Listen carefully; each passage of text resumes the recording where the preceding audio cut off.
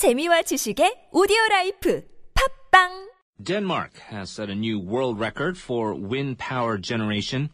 For the year 2015, the Scandinavian country generated a whopping 42% of its electricity through wind turbines alone last year. This is the highest proportion of any country in the world, and it's the second year in a row that the country has set this world record. To tell us more about this development, we're very pleased to have joining us from Denmark at the Department of Agroecology at Aarhus University, Professor Jorgen Eivind Olesen. Hello. Hello. Good to have you here. Well, thank you for joining us, Professor. First, with Denmark, how was it possible for the country to set this world record for wind energy last year? Well, we've been expanding the number and sizes of our wind turbines for the past 20 or more years. And this speed of having more wind turbines is being ramped up. We are now moving beyond land and having also wind turbines on offshore, and they're really big. And we have a windy climate. It was particularly windy last year, so that's one of the reasons why we broke the record. Now, it is an amazing success story. A lot of people in other countries wonder, how difficult is it to do so? You need the cooperation, you need public support, perhaps also support from corporations who may rely more on fossil fuels or who have a profit incentive from those type of energy sources. And, of course, the government has to be leading the way as well. How did Denmark, do you feel, succeed in ways that other countries haven't? Well, this ramping up the wind energy requires several aspects to it. One, of course, is that you need the investments in the wind turbines. This is currently being driven by public policies, and consumers of the wind energy and of electricity in general needs to pay a surplus on their energy bill, which gives that extra or covers the extra cost of putting up the wind turbines. Well, not only the turbines, because you also need to expand the electric grid in order to connect those wind turbines into the electrical system. And on top of that, in order to make the best possible use of the wind energy, of the electricity, which is fluctuating, so we don't have that. We don't have a constant supply, of course, to meet also the fluctuating demand.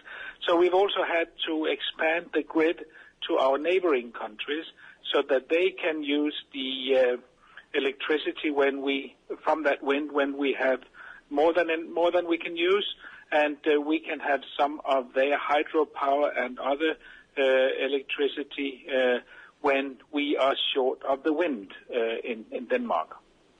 In terms of the number 42%, and we assume that the goal is to increase the reliance on alternative methods of acquiring energy like wind, other eco-friendly methods.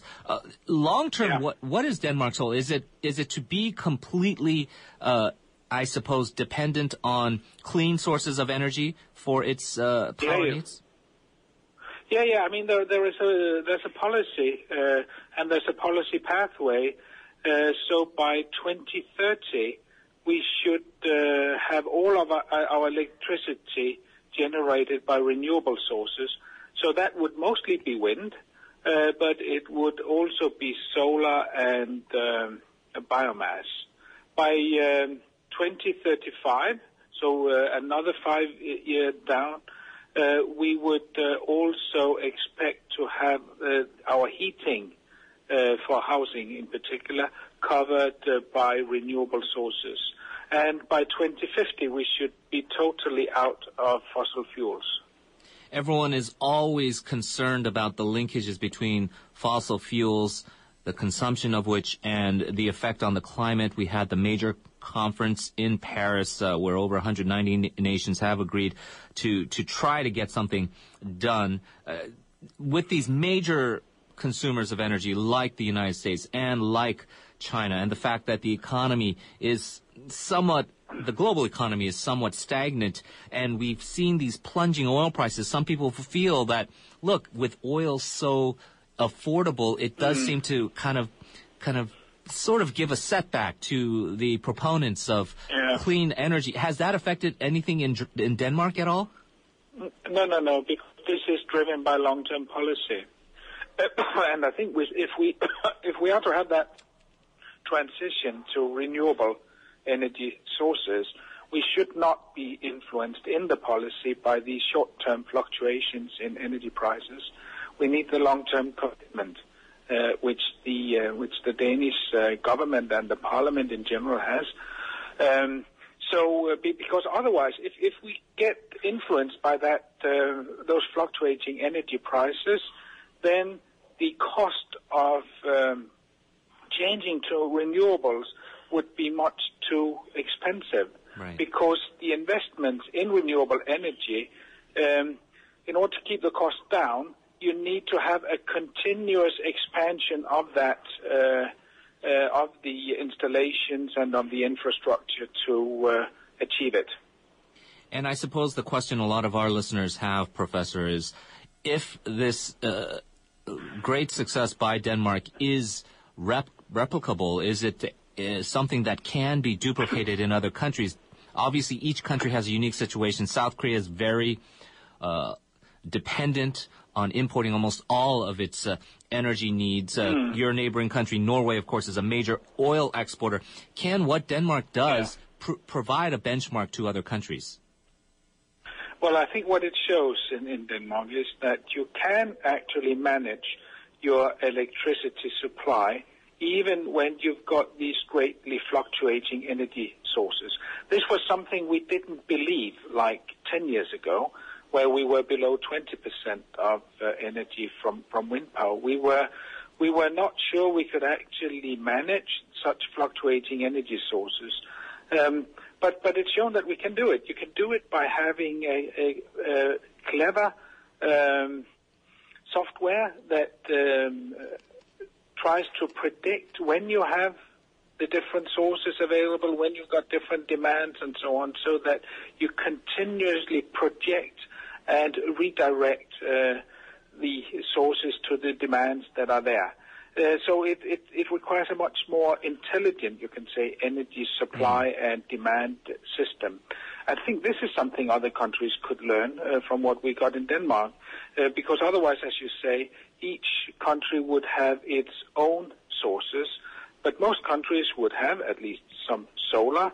It might have some wind, it might have some hydro, there might be biomass, or there might be a range of different alternatives that you can use in order to meet those requirements of a renewable society.